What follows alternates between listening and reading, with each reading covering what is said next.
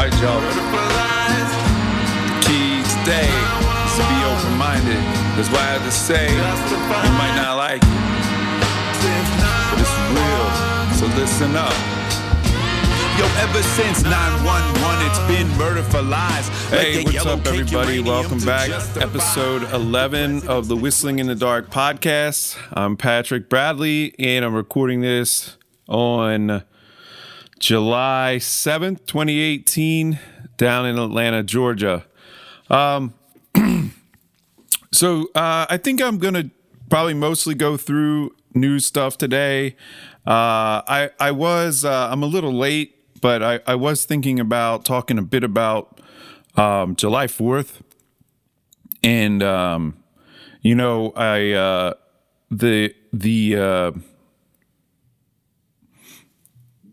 the libertarian sort of take on July 4th and just, what the sort of, events back there, Declaration of Independence, all that stuff, what it sort of means. And, I think that, well, I guess we'll just talk about it real quick. I think that, the right or the conservative take is pretty often, like the, Make America Great or whatever, that, this was like a great thing. And, the founding of our country and, it's this, new sort of form of government or whatever. And, in that, we want to get back to that. And, the liberal take on it is that, it was a bunch of rich white men and,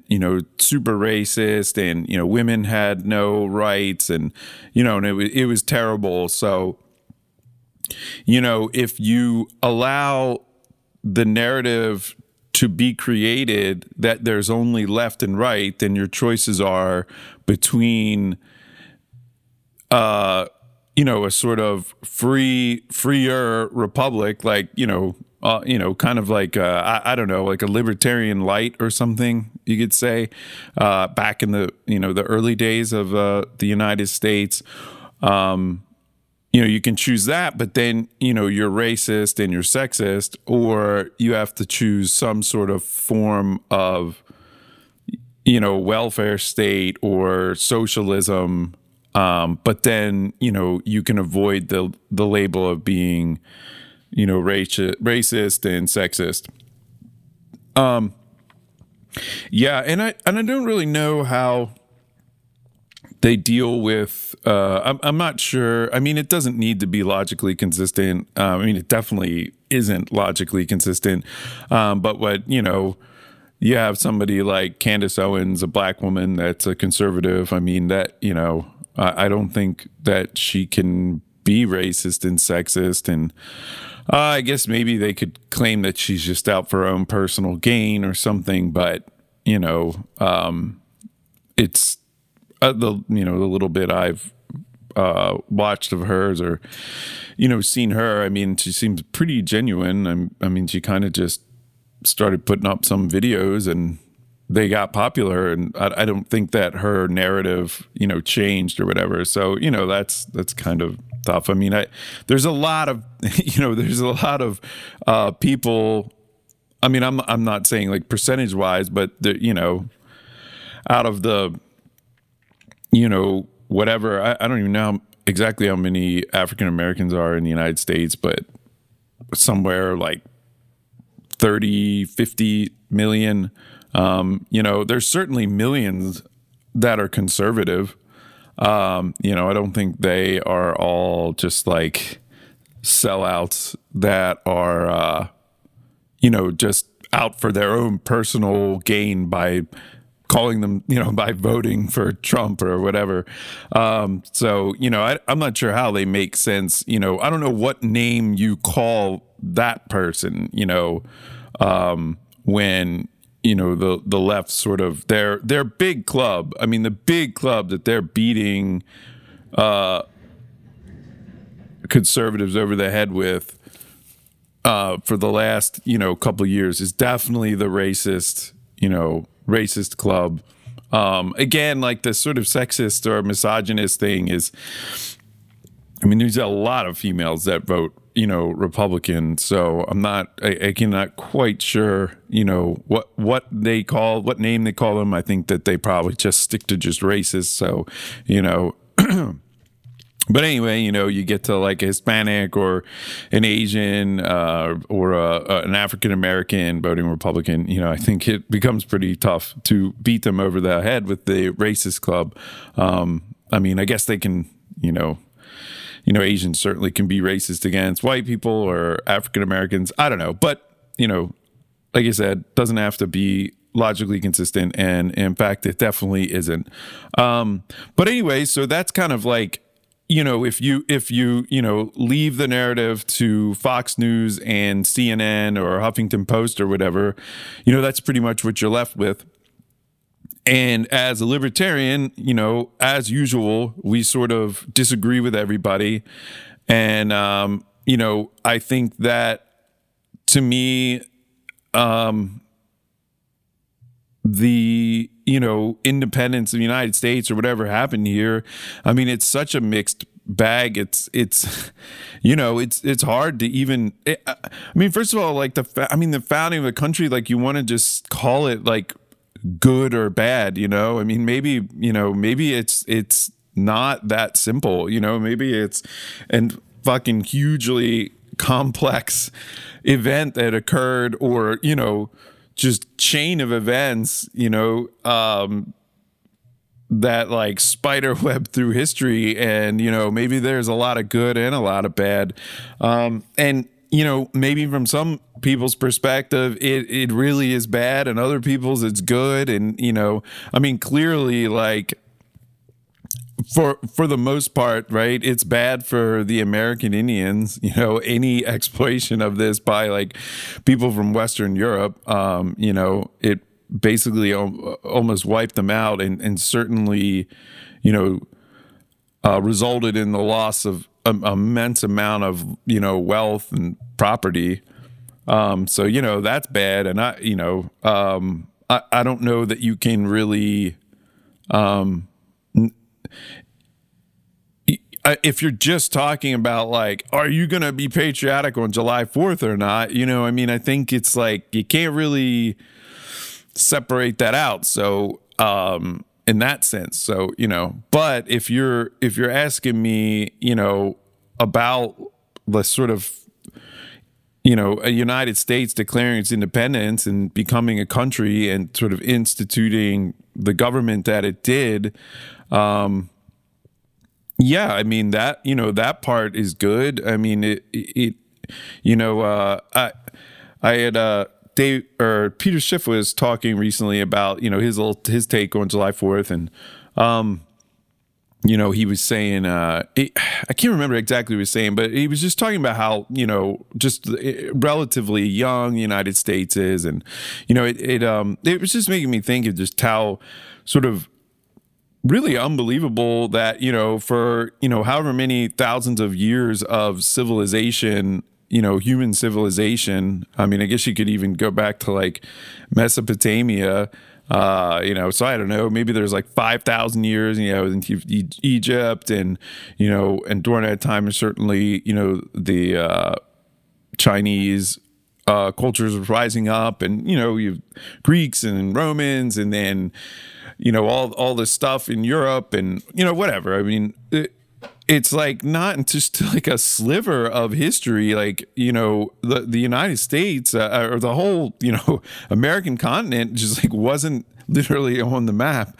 And then it goes from that. And then, within 100 years, I mean, by, 1887, I mean, the United States was very, very wealthy and very powerful. I mean, we weren't maybe involved militarily all around the world, but I would assume by 1887 we were probably the wealthiest country in the world. And I mean, 100 years, and to me that is really, maybe it also, sort of rode on the back of some kind of technological developments that also allowed for, economic, easier generation of wealth and everything. But, it's hard to argue that it really took a foothold here, and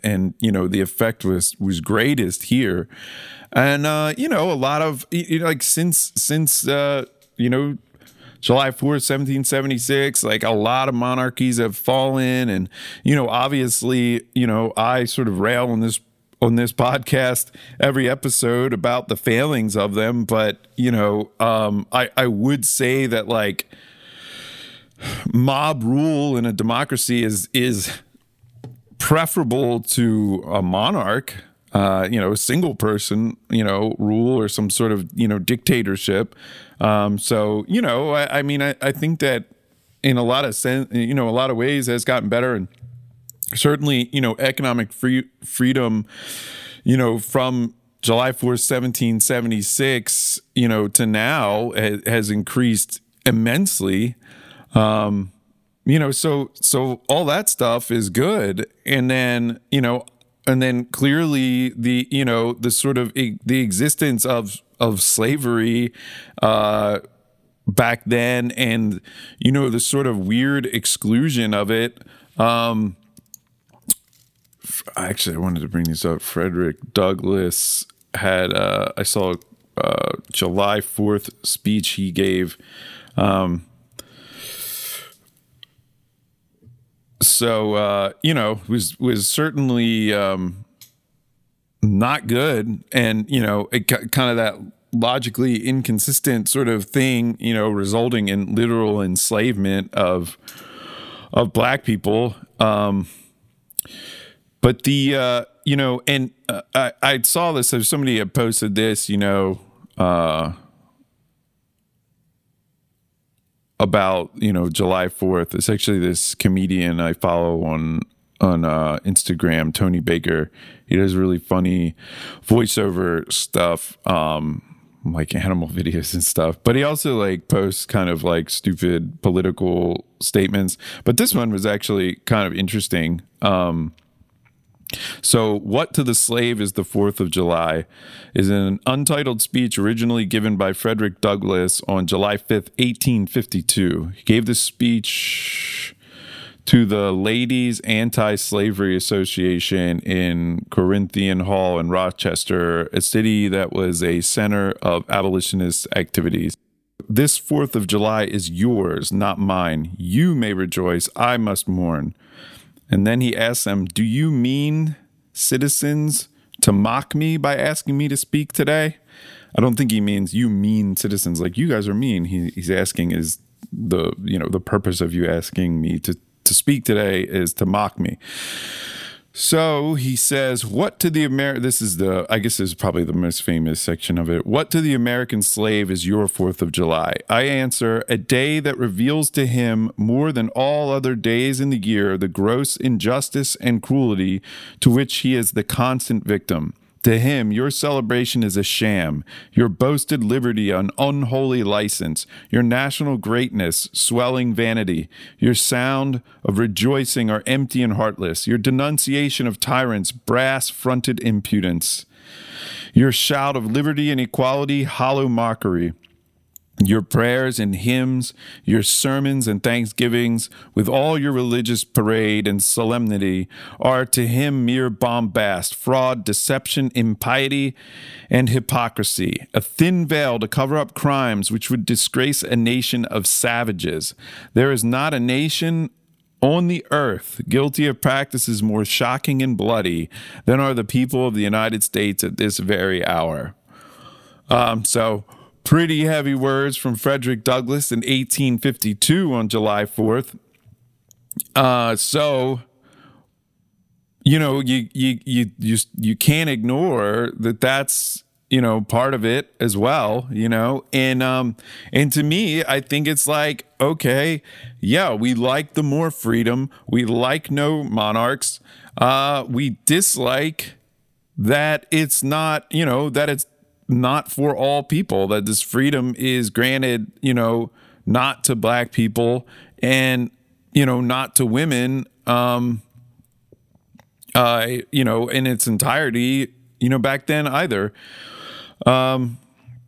So that's just kind of my 4th of July take. I think that a problem with the, I had a buddy of mine. He said one time that sometimes he feels like, being a libertarian, it's like you feel like you're almost like a lawyer or something, like you're so, you have these just like really kind of these positions where you sort of have to like argue them based on like these certain principles, and it's kind of complicated, and it's never just sort of like this easy answer, that like the left or right, they just want to go shout that nobody's illegal, or whatever. I don't even know what the conservatives are shouting these days, but it's sort of like we never have the luxury of that, right? Except, hey, anti-war, right? Anti-war, anti-drugs. I mean, they are pretty simple, It's just that they're getting them through these lenses of CNN and Huffington Post and Fox News, which kind of like sort of seasons the simple non-aggression idea that we would use, with all this other complexity and just like a like a lot of lies too, I mean, just like a lot of bullshit, and like basically like unless you like support our troops, you're like anti-American or something like that. And it's like, man, I mean, it's such like a loaded statement. It's just sort of, it's so incorrect, right? Like, I mean, what is support? Like, what they're, like they say the words like you support our troops, but what they want is you to say that, you are for attacking these other countries. I mean, what more support could you give for our troops than saying, I want them out of combat. I want them safe and sound home in the United States with their family and friends and loved ones. That's how much I support them. I don't want them, kicking down doors in Yemen and starving out, women and children and innocent people over there, Anyway, so that's that's my sort of July 4th take, is that, I while, certainly, again, like the big difference is that, I mean, I think the differences between us and the liberal, sort of average liberal person is more about, economic philosophy. But, I think as far as, where their heart is, wanting better things for the poor and middle class, sort of focusing on that. And I mean, I feel like deep down in their gut, they are anti-war and generally like pretty friendly to legalization of drugs and everything like that, but obviously our differences there are, sort of more on the economic solutions to that. And that we believe that, the free market is the best way to serve, these problems and fix them. And in fact, the state is at the heart of most of them, certainly making them really bad. Not like there wouldn't be poor people, but I think that there's a lot more poor people because of the government. I don't think the government's preventing some of this. They're just keeping poor people poor in perpetuity.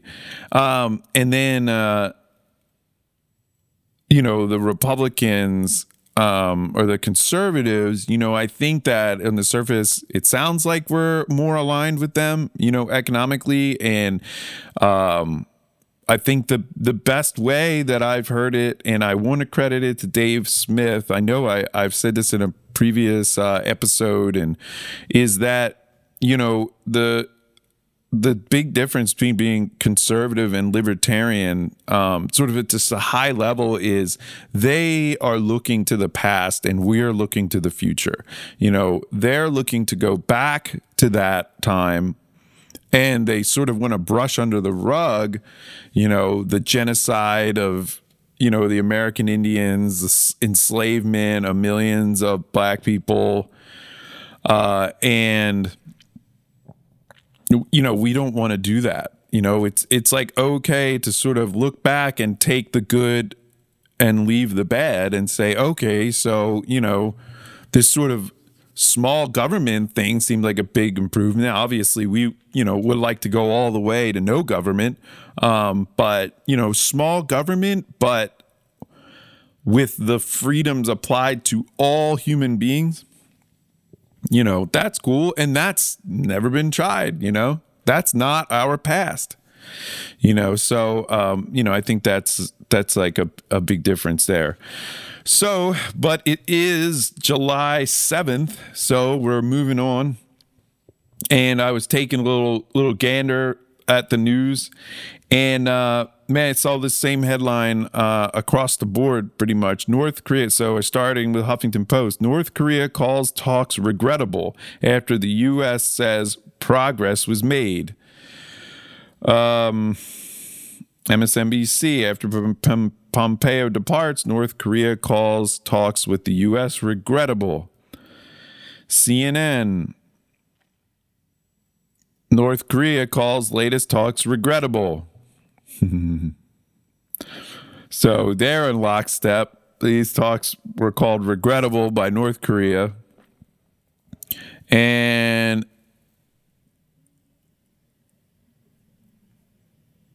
Fox News has cancerous demands as their top sort of graphic. North Korea accuses U.S. of pressuring country to abandon nukes, but Pompeo calls the trip productive. So anyway, it's funny how, you know, Huffington Post, CNN, MSNBC, you know, they find their way to, you know, report on what's happening in North Korea when they can find some way to, like, you know, when it can actually be a negative headline. So this is what HuffPost says. North Korea called the denuclearization talks with the U.S. regrettable on Saturday, hours after the U.S. delegation head Secretary of State Pompeo told reporters progress had been made on the main issues. The statement by the country's official KCNA news agency accused the U.S. of betraying the spirit of the historic June 12th summit by pressing for unilateral and irreversible denuclearization over the 2 days of talks in Pyongyang, the AP reported. The isolated nation might now waver in its firm, steadfast resolution to give up its nuclear program, it said. Pompeo had previously offered a more optimistic view of the talks, which were held with top North Korean party official and former spy chief Kim Jong-chol.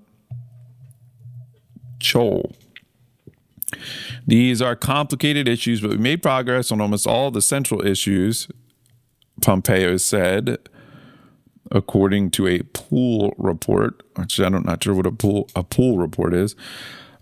Some places a great deal of progress. Other places there's still more work to be done. Reuters reported that talks covered methods of destroying a missile engine testing facility as well as general denuclearization timeline. The U.S. envoy did not meet with North Korea's leader during this round of talks, but the U.S. State Department said he arrived bearing a letter from Trump addressed to Kim Jong-un. Pompeo said North Korean leadership remained equally committed to the goal of denuclearization discussed with Trump during last month's historic summit in Singapore. He noted, however, there are things that I have to clarify, Reuters reported. Kim responded that there are things that I have to clarify as well. American envoy stopped in Tokyo. That's great. Two sides are offering mixed messages on North Korea denuclearization. Okay, so that's that. So they, you know, MSNBC's a video, so I'm not going to get into that. Okay.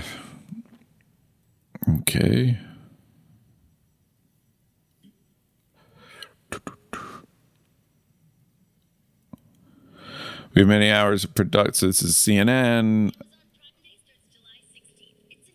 God, I hate CNN.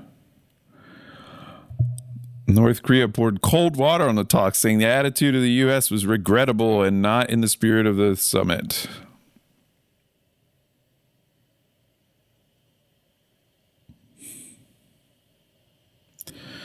Boy. Yeah. Anyway, so yeah, so whatever. It's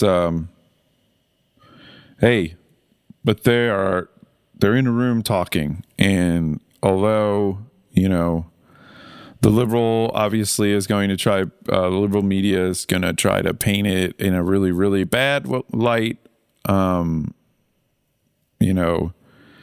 You have to admit that it's better now than it's ever been in our lifetime. Oh my God, these fucking auto playing ads are bananas. Not surprised that Fox News is not above putting auto playing video with sound on every fucking page you look at. So let's just see how Fox spins it. So North Korea at Saturday has accused the U.S. of undermining the spirit of last month's summit between Trump and Un. What it says were regrettable talks with a delegation led by Secretary of State Pompeo. A statement by the North Korean Foreign Ministry accused the U.S. of trying to unilaterally pressure the country into abandoning nuclear weapons. Came shortly after Pompeo left. We had expected the U.S. side would offer more constructive measures that would help build trust based on the spirit of the Leaders' Summit. We were also thinking about providing reciprocal measures. Pompeo's foreign ministry said in a statement, according to the AP. However, the attitude and stance the United States showed in the first high-level meeting was no doubt regrettable. Man, they are really pounding that regrettable word home. What I do? I don't know if there's anything really different here. Pompeo did not meet.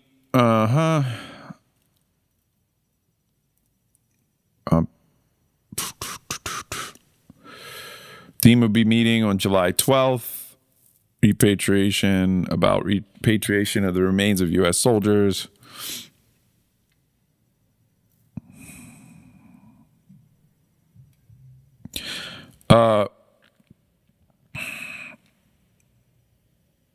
But the North Korean statement said that the unilateral demands on CVID, complete, verified, and irreversible denuclearization, were very concerning, and that has led them to dangerous phase that might rattle our willingness for denuclearization that had been firm.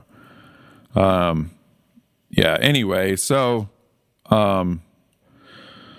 not surprising that there's some weird stuff coming out there. So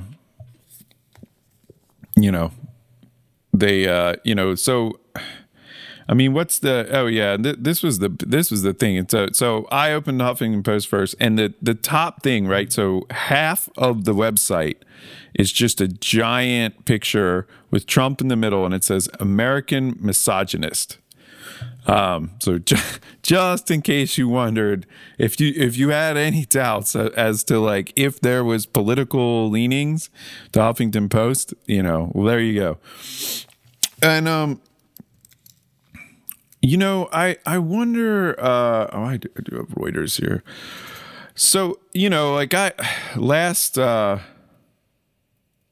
last episode, I felt like really sort of bummed, just looking at this news, and I just felt like, what's the point of just keeping reading this crap over and over? It's like, it's obvious that, CNN, Huffington Post, MSNBC, Fox News are absolutely unable to honestly deliver news, right? Like, I mean, that's definitely true. And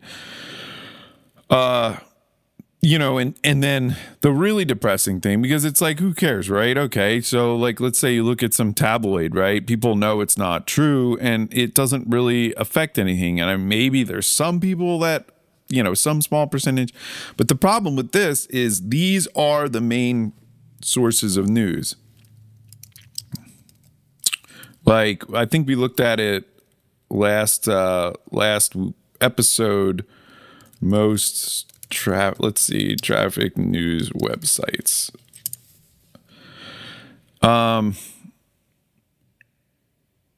So Yahoo and Google News are the highest. Huffington Post is next. CNN's after that. New York Times. So Yahoo News, we can look at it real quick, but I feel like Yahoo News is more of like, you kind of decide. It's almost more of an aggregator.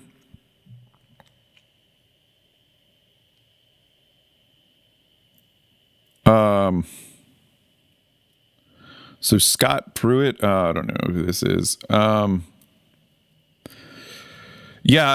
have to look at it a little bit. It seems nearly impossible to me that like people are literally going to yahoo.com/news. There's probably some like website that, I don't know. Google News, again, like, I have the Google News app. It's, you definitely like customize it. So Google is not a news outlet, right? And Yahoo is not, like, they're not writing articles. So, everything in here is just linked out, what's the top, of course, what's the top article on Yahoo News? It's from Huffington Post. So if you don't do any configuration, the top news on Yahoo News is from Huffington Post. The top headline, it's a little bit sort of grouped together, is North Korea calls U.S. stance, latest talks regrettable on Google. But it's from the Wall Street Journal, and then they have Fox News, CNN, links to that, CNBC. Something about that. There's some people trapped in a cave. They show that a lot. Ignore the dog sitting family. Friday's hearing gave a glimpse of how many kids might be orphaned by family separation. So, anyway, so I'd say we could ignore Yahoo and Google, right?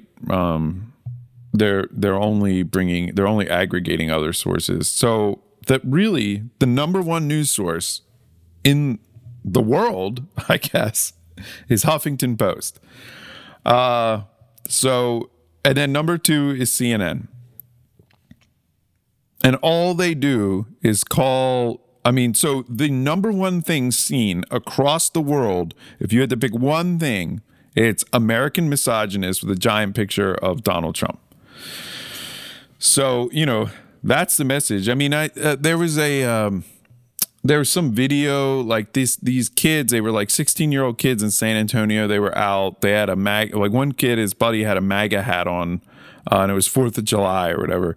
And some like a 30-year-old guy with, like, I think he's ex-con. He had a pretty long rap sheet, it turns out. Hispanic guy, but pretty sure he wasn't like illegal or anything. He was just a Hispanic guy living in San Antonio, which is a large portion.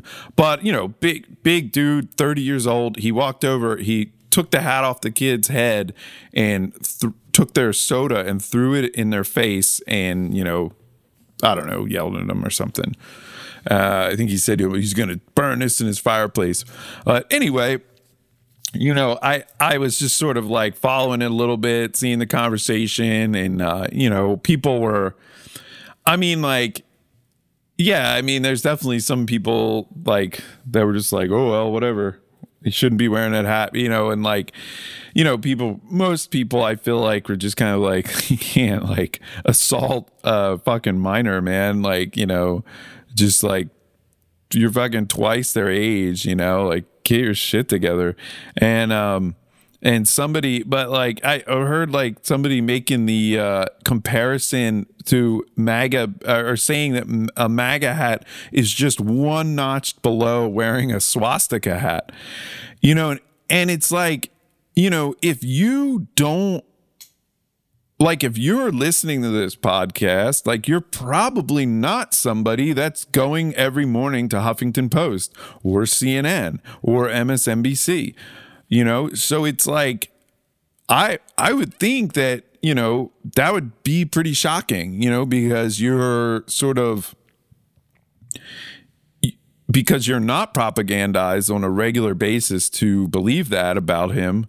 Like, you probably just don't think that. Like, you probably think like, all right. I mean, I'm not going to put him past Donald Trump that he's a misogynist or whatever. You know what I mean? Like, the guy's like, I'm not saying he's like good guy, but like, fucking Hitler wasn't a misogynist. You know what I mean? Like, he was a fucking mass murderer. He's a genocidal maniac, like, quite literally, and the closest thing that the U.S. does to that is over in the Middle East. And, for the 8 years prior to Donald Trump, that was led by their Lord and Savior, Barack Obama. You know what I mean? So, like, I would say that, like, okay, give Trump 8 years and maybe his body count's just as high as Obama's. But right now, it's not even fucking close, right? Like, not even close. And then you put Bush and Obama together, and now you're in the millions of people, literally millions of people. And like like you think like World War II, and, obviously fucking, tens of millions of people died. You may push into the like 100 million or something. But, you look at like Europe and Germany in general, like, I mean, it's not like that far off. I mean, in magnitude and in an absolute like destruction of a like, a fucking, I don't know if the Middle East is like, it's not really a continent, but, like a pretty well-defined like area.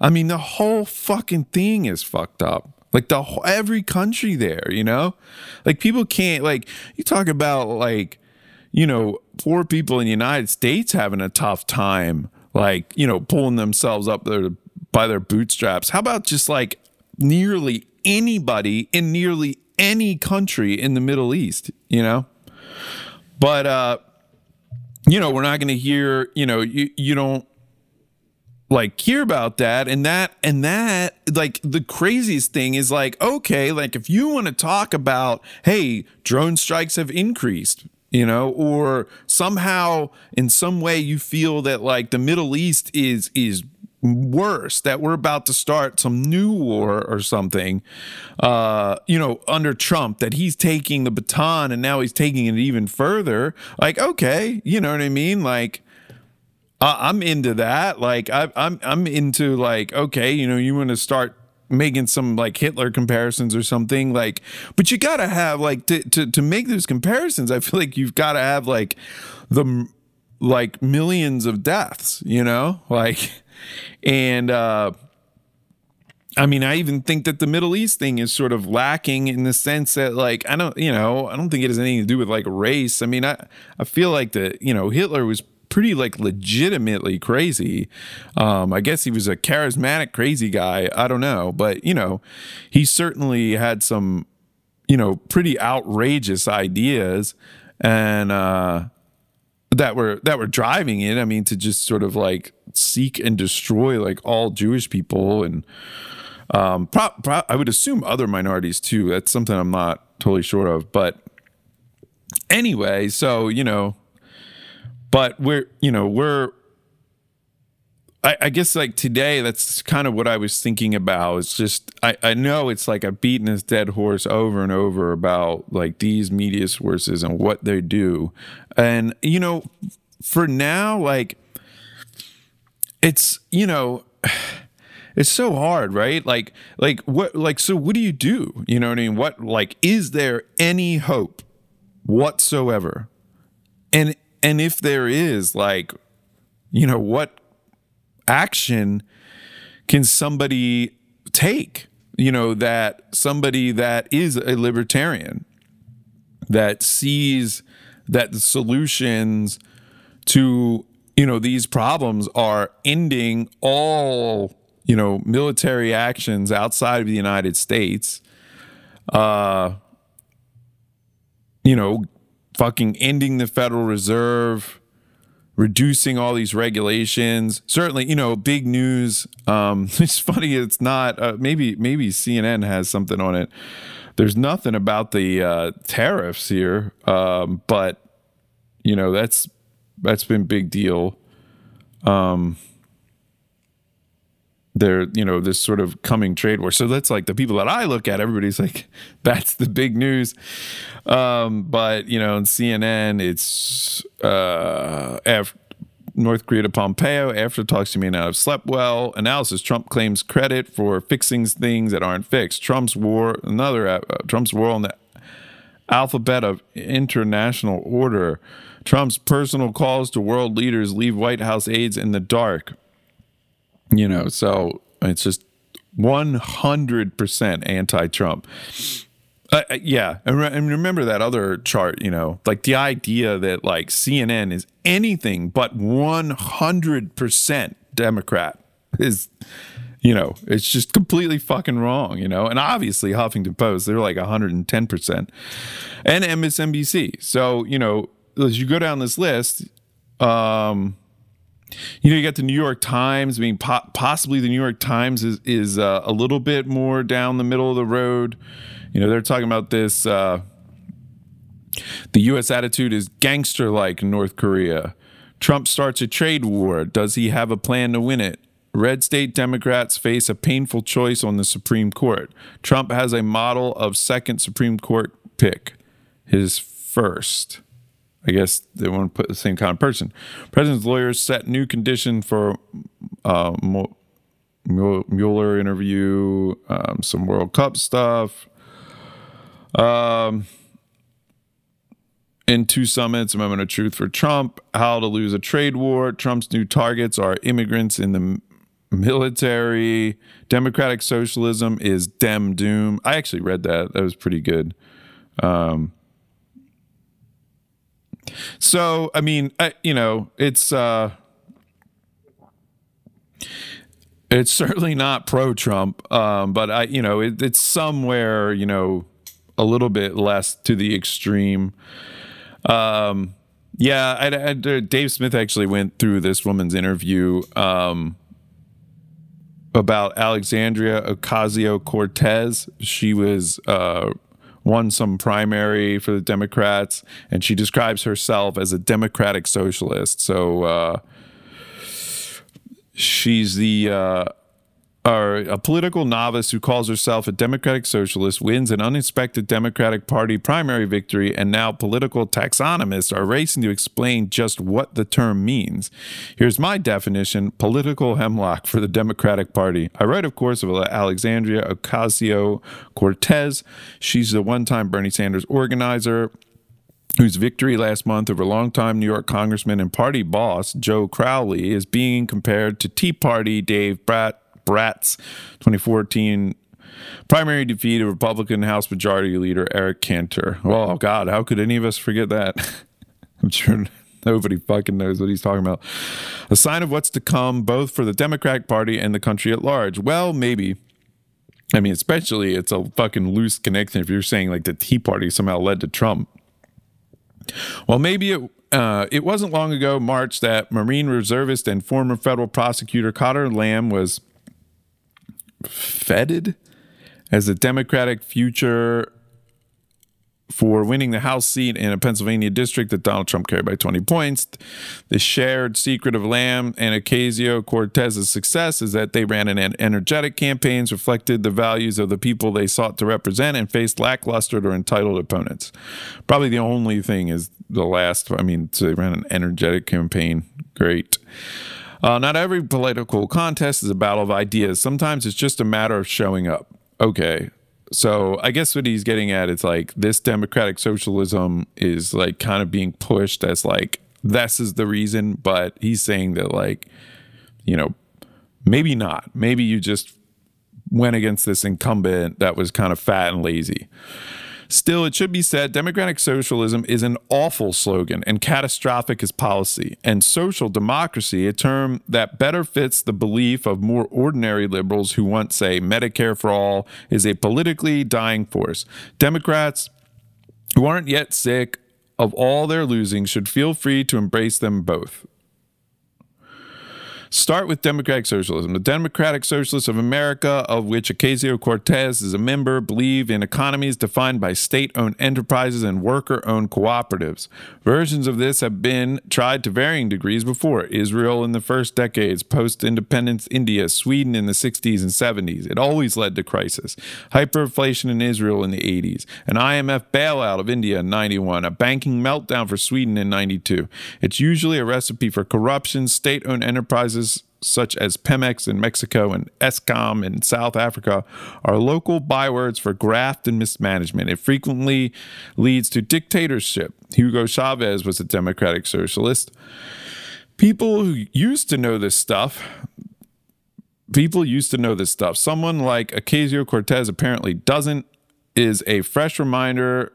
That someone like Ocasio-Cortez apparently doesn't is a fresh reminder that in politics, as in life, the most obvious lessons are the ones you can least afford to stop teaching. What about social democracy? Isn't that the norm in Europe, and isn't it working pretty well?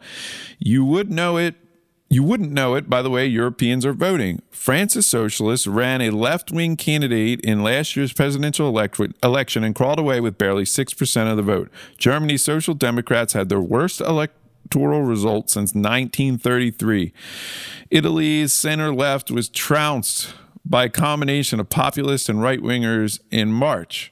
You can argue that the major goals of social democracy, universal health care, and other social provisions were achieved long ago in Europe, but they aren't so fully realized and are thus potentially popular in America, never mind our own robust welfare state. But that misses the deeper point. Today's social democracy falls apart on the contradiction between advocating nearly unlimited government largesse and nearly unlimited immigration. Abolish ICE is a proper rallying cry for hardcore libertarians and Davos globalists, not democratic socialists or social democrats.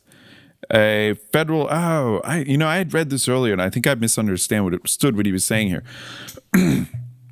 A federal job guarantee is an intriguing idea, assuming the jobs are from some defined us that doesn't include every immigrant, asylum seeker, or undocumented worker. Trump gets this, and as does the far right in Europe, which is why they attract such powerful working class support. Want to preserve the welfare state? Build a wall, or in Europe's case, reinstate border controls. Want more immigrants and amnesty? Lower the minimum wage and abolish the closed shop. But please choose. It's one or the other. Anyway, it sort of goes on like that. And, it's pretty fascinating,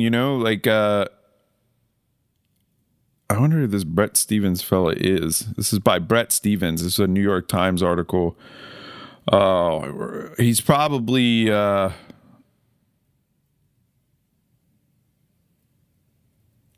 real immigration problem, borderline insanity.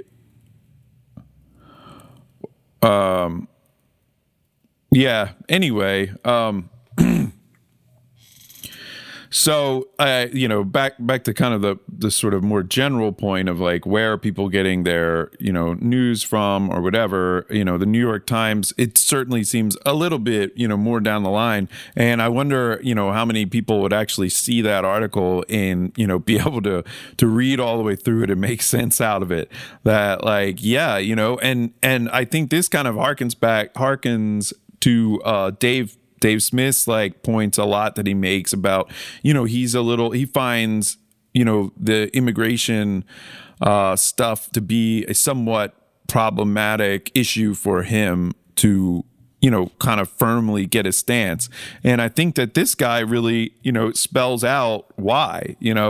Basically it's like, sure, like the libertarians, like, we don't want that. I mean, and for me, like an anarcho-capitalist or voluntarist, like I don't even want a state at all. So people just go wherever they want. But that, you don't have this big welfare state that is sort of, kind of implicitly then going to support every new person that rolls in, every new poor person. And so, you're sort of pitting them against each other, but, you kind of get this, like, here is this sort of like weird, illogical placement of issues on one side or the other. And it's like, basically, by necessity, if you are pro the welfare state, then you have to be pro like strong closed borders. I mean, one just can't exist without the other. Like you can't just like allow people that aren't going to pay into the system, to flood in like over and over and over. Like it's just gonna collapse from inside. I mean, there's not there, you can say like, oh yeah, we want, everybody on welfare, in anybody that makes below a certain amount of money, they get, whatever, $20,000 a year from the government. And, so let's say you got 1 million people, under that line, 1 million people getting $20,000 is 20 billion, I think. So I mean, from the U.S. budget perspective, whatever. I guess 20 billion isn't that big, but there's probably more, and they probably are getting less than $20,000 as well. But I don't know, But when you add in, healthcare and shit, I'm not really sure because the fucking Medicare, Medicaid budgets are outrageous, in the United States. Just side note, that's something that some friends and I were like talking about this week, and we were looking at the numbers, and you add up Medicare and Medicaid, and it is significantly larger than the U.S. military budget, which you would like us to spend more money on healthcare, but I just think that people don't actually think that, and I'm pretty sure like Medicare and Medicaid is got to be like the most inefficient deployment of capital in like for people's healthcare like imaginable. But anyway, just a little side note. So anyway, you got 1 million people, right? And you're on the hook for like $20 billion of welfare state type stuff. So, well, let's say now like 10 million more come in, that number balloons to 200 billion. And you're really not getting any more tax money. You're just like the lion's share of them coming in are going right on it. I mean, it just, it just doesn't add up. It's not going to be successful. So, just like in a real, just basic logical sense, like I think this guy laid it out pretty well. And, you have your choice between, being open borders, but then, having to shut down like the welfare state and lower minimum wage and stuff, because you're going to have a lot of fucking people are going to need to work. Or, have this sort of, democratic socialist or whatever, welfare state. And then you're going to have to tighten the borders. You have to, you have to really like not let that many people in, but somehow like they're able, the left right now is able to just go, just fucking ape shit over this, over all this stuff, all this border stuff, wanting to end ICE and nobody's illegal. And, I mean, it's just like, it's just fucking childish, man. Like, you know what I mean? Like, it's like, there were some really great, quotes from this woman, but it's like her in this interview, this, Ocasio-Cortez, her that when asked to like describe herself, it was basically her thing was just saying that she thinks that like, all people should like, be able to have a job and, have healthcare and have like food and have a house or whatever, and Dave Smith it was pretty funny. He talked about how like, so basically if you oppose her, you are opposing that people want, that you just don't think that people should have like food. It's like essentially like that's the way like that message is crafted, that like, and to some extent it may actually like ring somewhat true for like a regular conservative, but for a libertarian it's not, right? That's like not what we're saying at all. We're saying that the free market can supply these things much better. It's not that we're opposed to fucking, poor people getting jobs and eating and having houses and being able to be upwardly mobile. We think that the best way to be upwardly, to like allow all these things to happen, is to allow the free market to operate and to get the fucking state out of the way, get the government out of the way, get rid of these welfare programs. Like, these are contributing to the problem. They're not helping it. Yeah, so it's interesting. So, I mean, it's on the front page. But anyway, so, one of the things I wanted to say about this is when you do look at these headlines and, if you do, and you do see like what, your friends and family are just getting bludgeoned, their little brains are just getting crushed with this shit every fucking day, like American misogynist. Trump's campaign slogan is from a horror movie, update. Great. They're updating us on this. His slogan from a horror movie. North Korea calls talks regrettable. What to watch on Hulu. What to watch on Amazon Prime.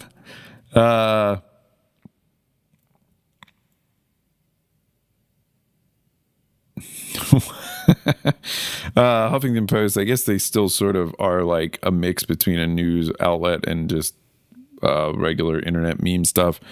So, MSNBC is the talks are regrettable. Reunification may mean foster home to Trump admin. I don't know what that means. The Trump lawyers set new conditions for the Mueller interview. Who will be hardest hit by growing trade tensions? Joy. U.S. discharged immigrant military recruits without explanation. Anyway,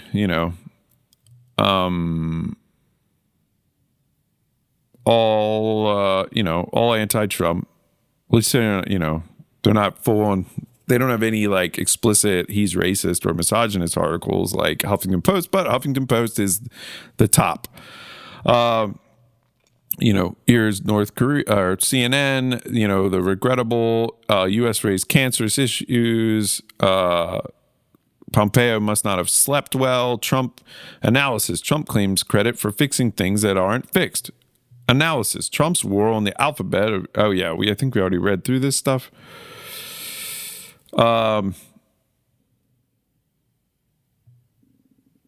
There's no, it's just all, negative, anti-Trump. So, that's what they're seeing. And I think it's tough, man, in a really real way. Like, to me, it is easy to sort of pick this stuff apart, but, I like to exist in the like social network of my community and with friends and stuff and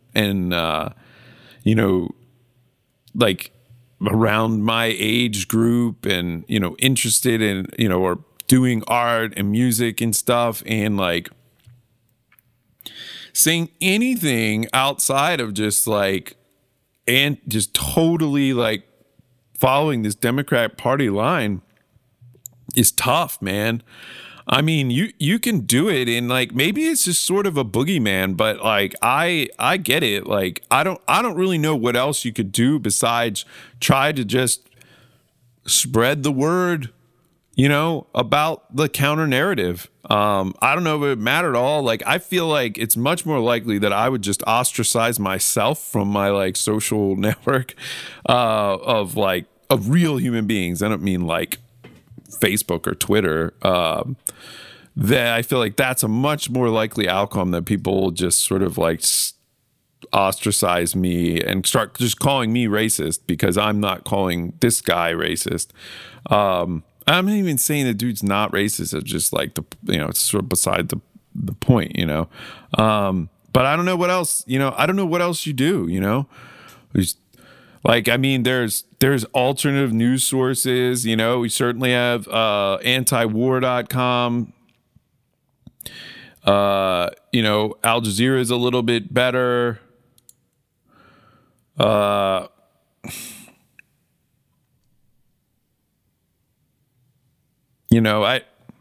don't know. But, I mean, I think it's at least, I mean, my initial title for the podcast, the first few episodes was No Hope. And that's, because I just don't really know, man. Like I used to say, like, I don't think your average person is really intelligent enough to be able to deal with, with this, like, the sort of amount of intellectual sort of analysis or learning that that you have to do to sort of like be a libertarian. I think it almost just sort of selects out that way. But I do think that there are really smart people on that are conservatives and that are liberals, and I don't think that like even morally they have to be messed up at all. I mean, I think that like one of the most interesting ideas that I've heard, and I haven't really like read up on it too heavy to see like is there much research behind this idea that is it harder to change somebody's mind? Like once somebody's convinced that something's true, it's much harder to convince them that that is not true than if you got there first and sort of controlled the narrative, and I would assume yeah, I mean, there's a lot, I think there's a lot of research on it. I don't know how they like control for this stuff. But it becomes really, really difficult, I mean, basically like, so I don't think a person has to be like that, unintelligent. I think very intelligent. I mean, man, like, I was in the PhD program at Georgia Tech for years. It's really brilliant people from all over the world. You know what I mean? Like people from China, Russia, India, Western Europe, South America, Central America, and the United States, all over the US, and there's still a lot, a lot of liberals, not too many people, saw this. And, I do think that like that environment was a little bit more intellectual. And I think you could sort of approach them more in like the nerd way that like libertarians can talk. And, so, what I mean? Like I had some very interesting conversations and stuff with people, but, so I don't think it's just intelligence. I mean, it's just that like, propaganda works, man. I think it really does. And if if you don't realize somebody's a liar, and they're talking to you, your defenses are down. I mean, these people like, it's like you don't even believe stuff unless it's like told to you by CNN, right? Like if there's fucking UFOs or, aliens or whatever, I mean, it doesn't matter. I feel like people are less likely to believe their own experience than like they see it finally on CNN. Like CNN one day just has that line like aliens are fucking real. Okay, now people like believe it or whatever. Like, how do you combat that? I don't know. Like, there's, you have something like InfoWars, right? Like, InfoWars is growing in popularity. I don't think they're on this list, which is kind of interesting because they claim to be, really, really big time. But I don't know what, admittedly, I'm on some pretty weird website. We can just go to Alexa. It's probably a little more standard. Yeah, so Alexa has, The Guardian's way up there. Fox News, obviously, Forbes, Shutterstock's not a news site. Reuters, Drudge Report's pretty high. It's an interesting one. Like Drudge Report, like there's one that's like kind of super, super independent, right? Like they just, oh my God. I'm not exactly sure how exactly they got their start, but I'm pretty sure it's pretty independent.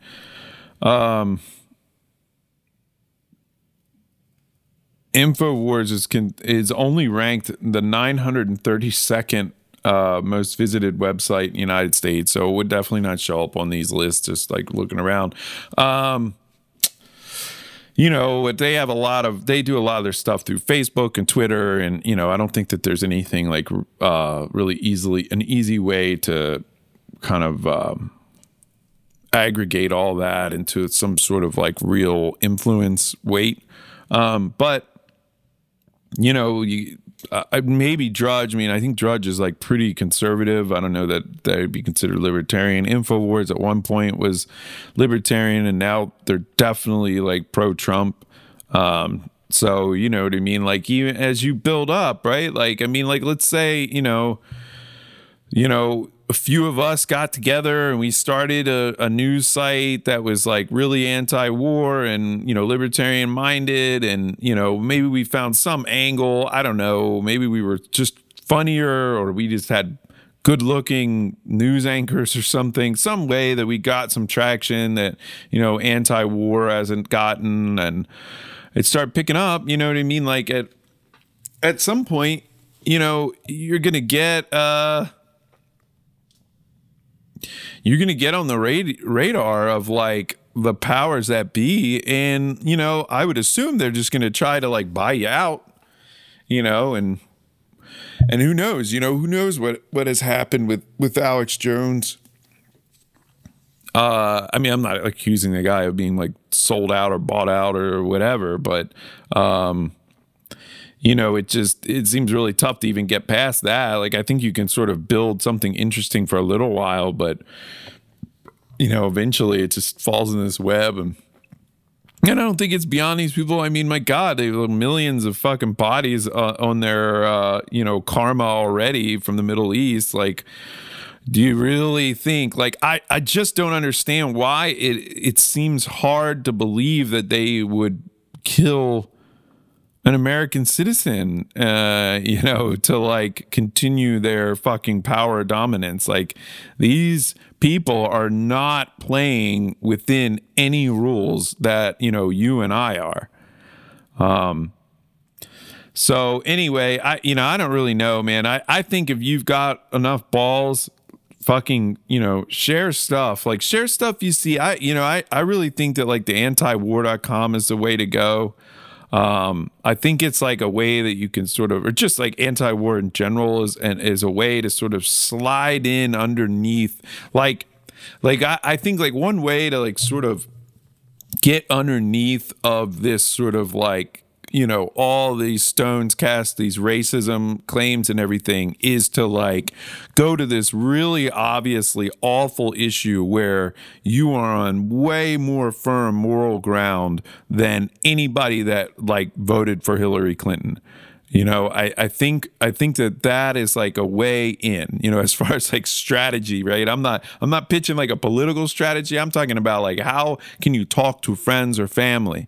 And I think it's good to somehow establish that, or, you can establish maybe your anti-drug thing if you're talking to, a Democrat or whatever. And then I think it's a little bit easier, talking to like a conservative or Trump conservative, because if they're like pro this like tariff thing, that's like a pretty easy thing. And I don't know. I mean, I guess like for me, I'm a little bit more traditionally like brazen if I'm going to go toe to toe with like somebody that's actually like pro the wars in the Middle East.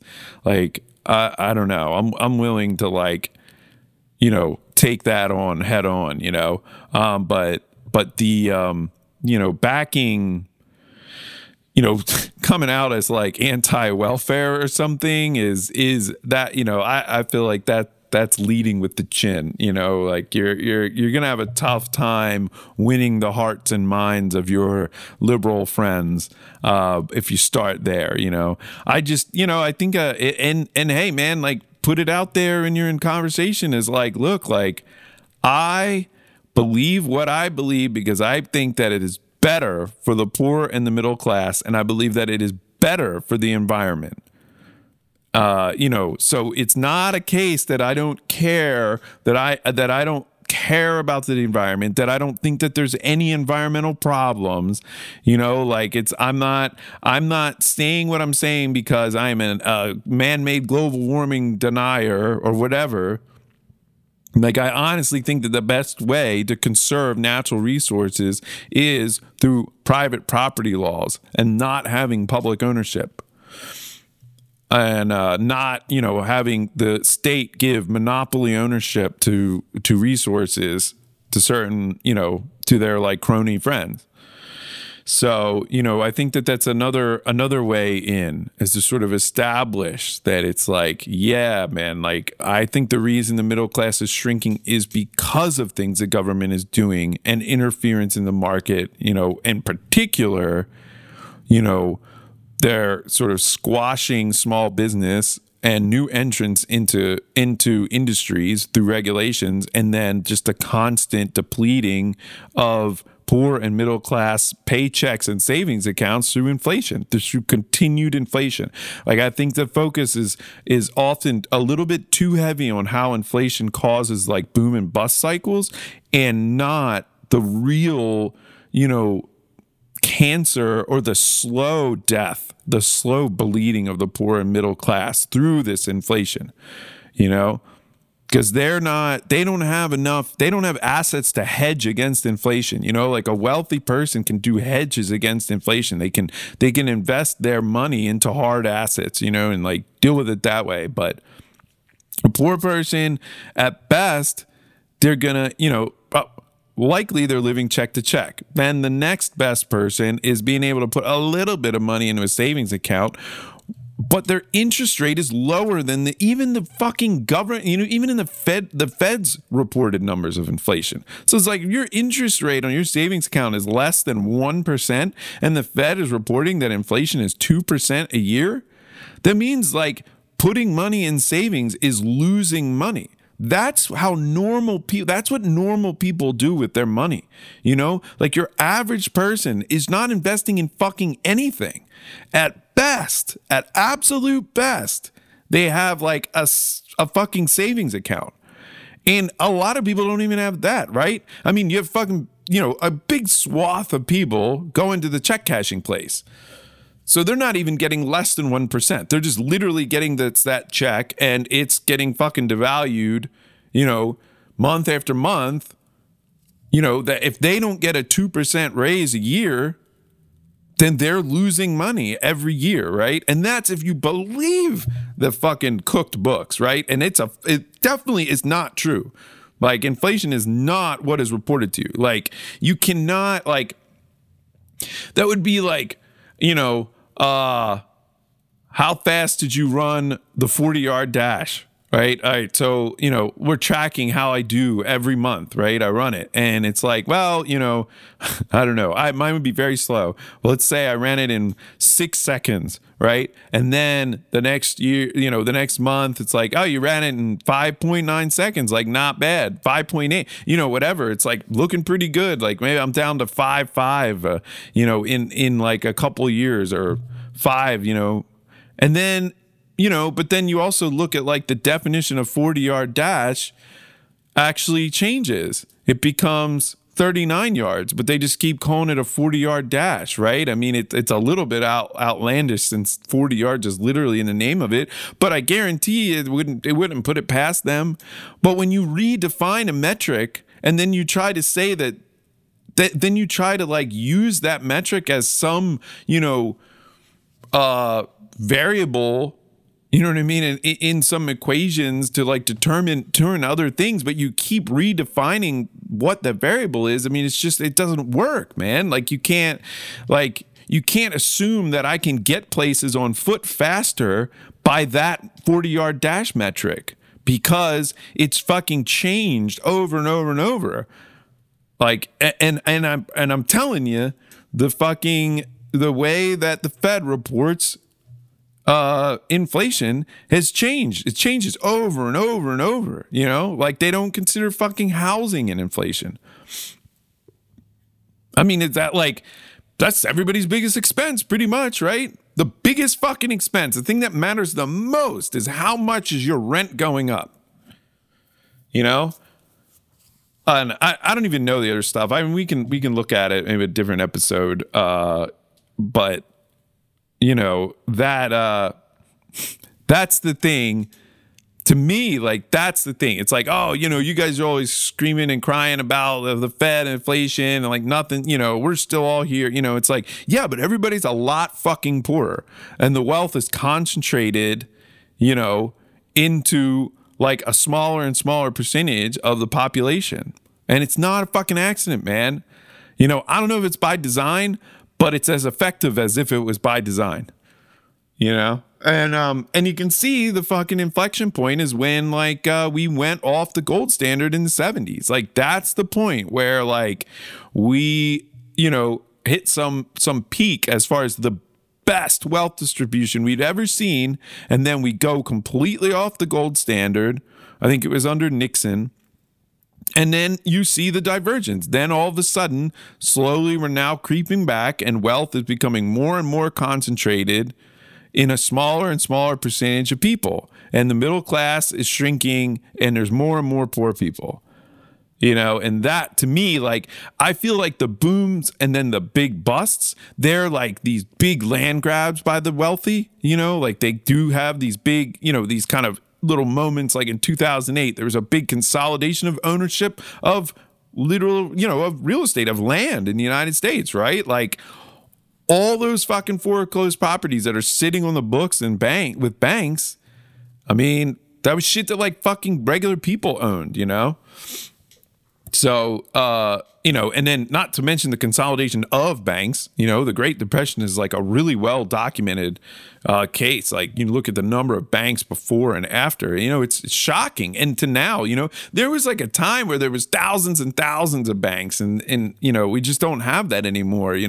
Power and money is consolidated and it's under the Federal Reserve System. And it's like the boom and bust cycles contribute to it, but also just the fucking daily bleeding dry of people's paycheck, the buying power of their paychecks and their fucking savings accounts, if they're lucky enough to have it. So, anyway, I don't, to me, like that shit's hard to fucking communicate to people, but, it is the truth.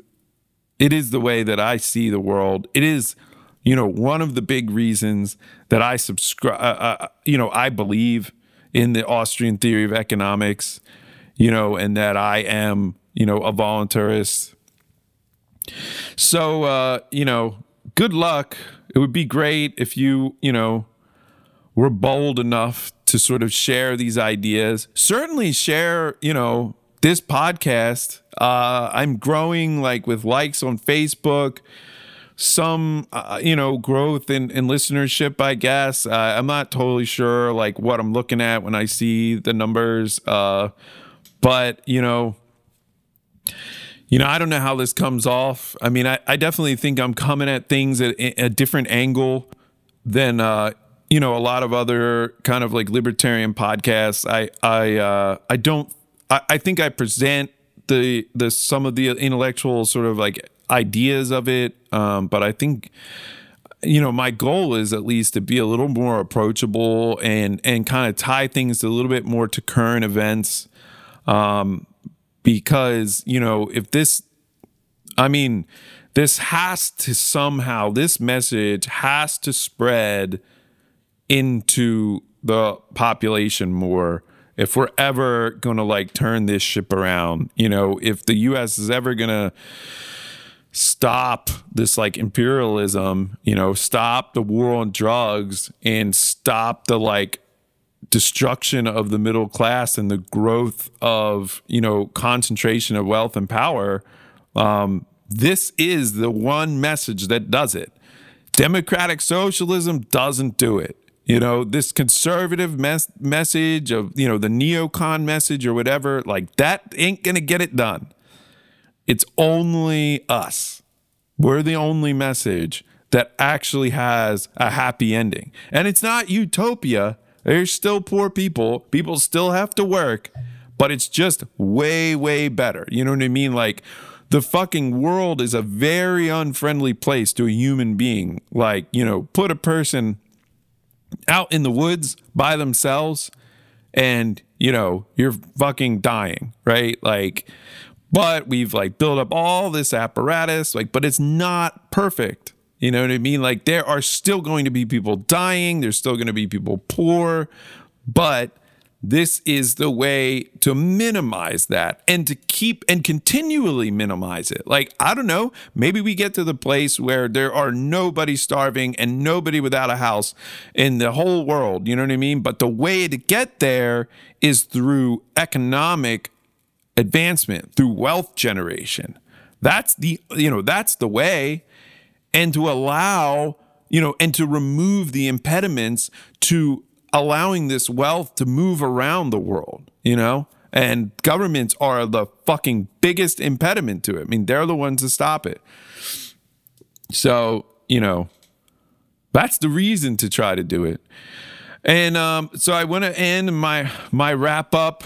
I feel like I guess this is getting to be pretty normal, is the antiwar.com news minute. So we have German officials are wary of the Trump-Putin summit. Greenwald goes to Russia to combat toxic view on the country. I'm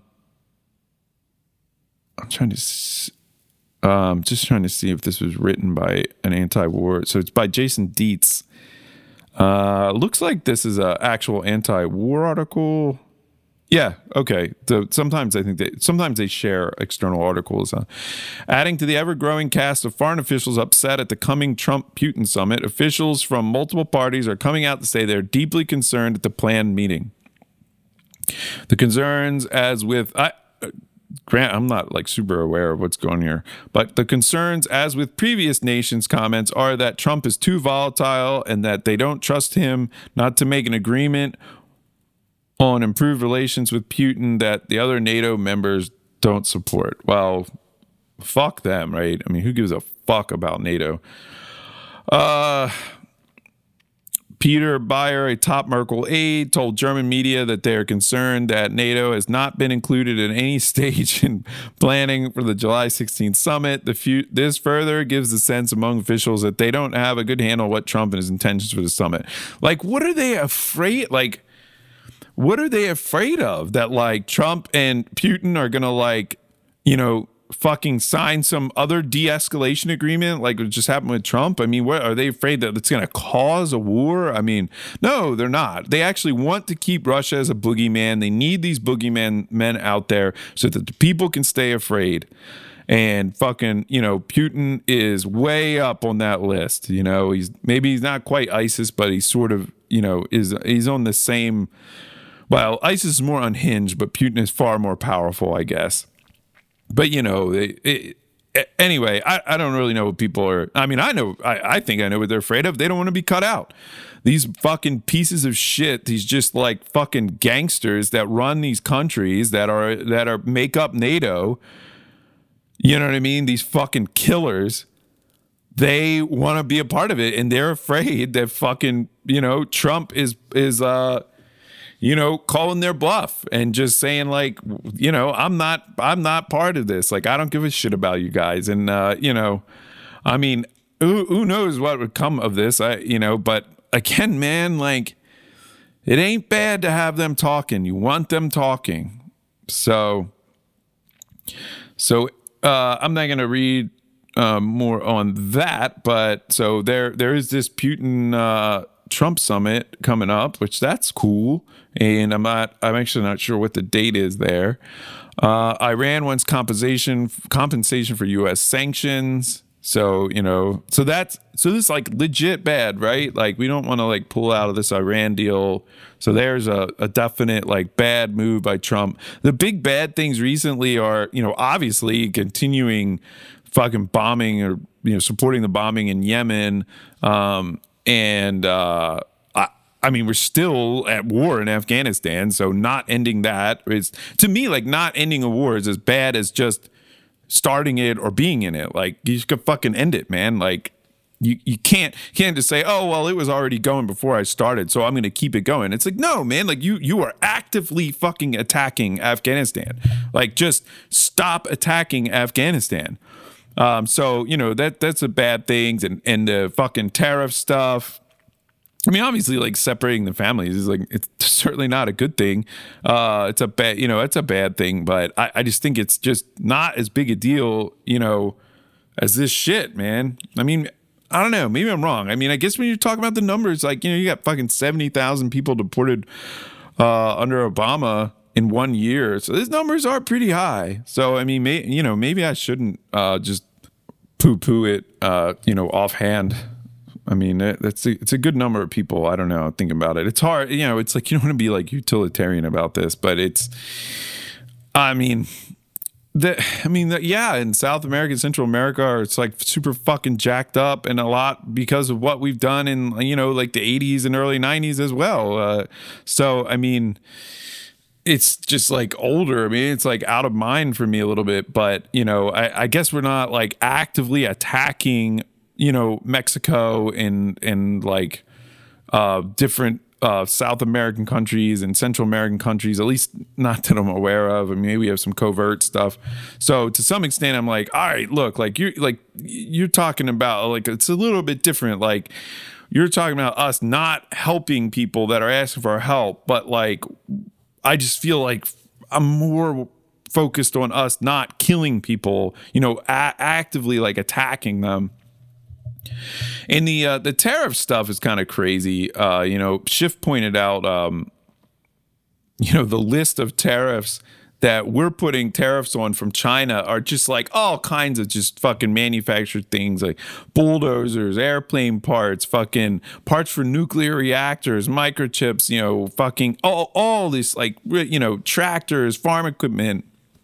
Just the list just seemed infinite. Like, literally every industrial component of our, society is made there, and we're going to start taxing it. And what that means is we're going to tax people in the U.S. that are buying it. So it's going to become more expensive to buy all of that shit. And what were they taxing in response? So their response in the trade war, China is going to tax like soybean and corn and wine and whiskey. And it's like, like, Jesus Christ, man. It sounds like, like we've got like a third world economy. Like, the only thing we're producing is like food. That's what we produce. And in fucking China, produces all the fucking actual fucking, capital, all the equipment, for fucking industry. Yeah, like, it's already pretty sad state of affairs when, I think increasing the prices on these things is not going to help whatsoever. So rebels in South Syria reach a deal to end violence. It's interesting. Yemen on the brink of catastrophe as the UN pushes truce. I don't know why. I remember the last thing that the UN was rejecting some idea of truce.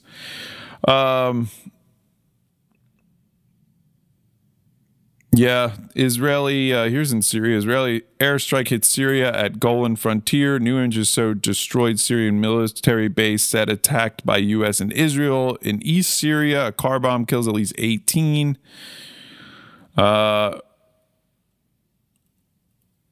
OPCW issues the first report of a chemical weapon attack in Duma. I don't know if is that old one.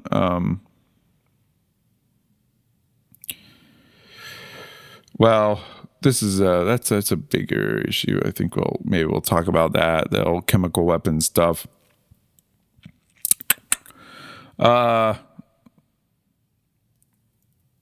Yeah. So anyway, that's what nothing super jumping out. I mean, fucking, obviously things have not gotten better in Yemen as on the brink of catastrophe. I think last time we talked about how the UN is estimating it might be 18 million people die of starvation this year if like something doesn't change. So, no resolution. I mean, I guess if you pick a topic, man, pick Yemen, because people feel pretty fucking dumb when they didn't even know anything's happening, and you're talking about 18 million people on the brink of starvation. According to the UN, that's like that's like God's mouth to them. So anyway, yeah, let's wrap it up here. Thanks for listening to another episode. If you want to find me on Twitter, look for Patrick J. Bradley. And on Facebook, you can search for the Whistling in the Dark podcast, or you can just do facebook.com/Patrick Bradley No Hope. And, and if you feel like being bold, please do. And please share, links for my podcast. At this point now, after I upload it, I upload on Podbean, and then that puts it on iTunes, that puts it in Google Play, that puts it on Stitcher now. And it also, I think, it automatically uploads a video, like a video of the audio or whatever, to Facebook. So if you follow the page, you can it should come in your feed, unless they're blocking me with their anti-libertarian algorithms. And it does auto shares a link in Twitter. So if you followed me on Twitter, you would get updated. Obviously, if you just follow the podcast on like iTunes or whatever, it just shows up in your feed. But you can share links to direct episodes. I mean, on Facebook, like now, there's always going to be like the actual episode audio that you can just share, and somebody can listen right away. You could even describe why you like this, and send it around. And it's supposed to also go onto YouTube as well. There is a Whistling in the Dark podcast YouTube channel. I haven't built that out much or done much with it yet, but it is up there. I think there's like a promo video, and it may also be automatically uploading there as well. So anyway, so there's a lot of ways to get it, to follow, to stay updated, to share around the links of the podcast, even like the straight audio, the people, your friends can hear it. And outside of doing stuff like this, like I don't, share around the Scott Horton show, share Dave Smith stuff. Or at least listen to it. If you're too afraid, if you don't want to rock the boat, at least listen to Scott Horton, listen to Dave Smith, listen to Tom Woods, listen to Peter Schiff, to try to balance out, all the bullshit that, your friends and your family are fucking pummeling your timelines with. So that's all. I'm out. Talk to you soon. Peace.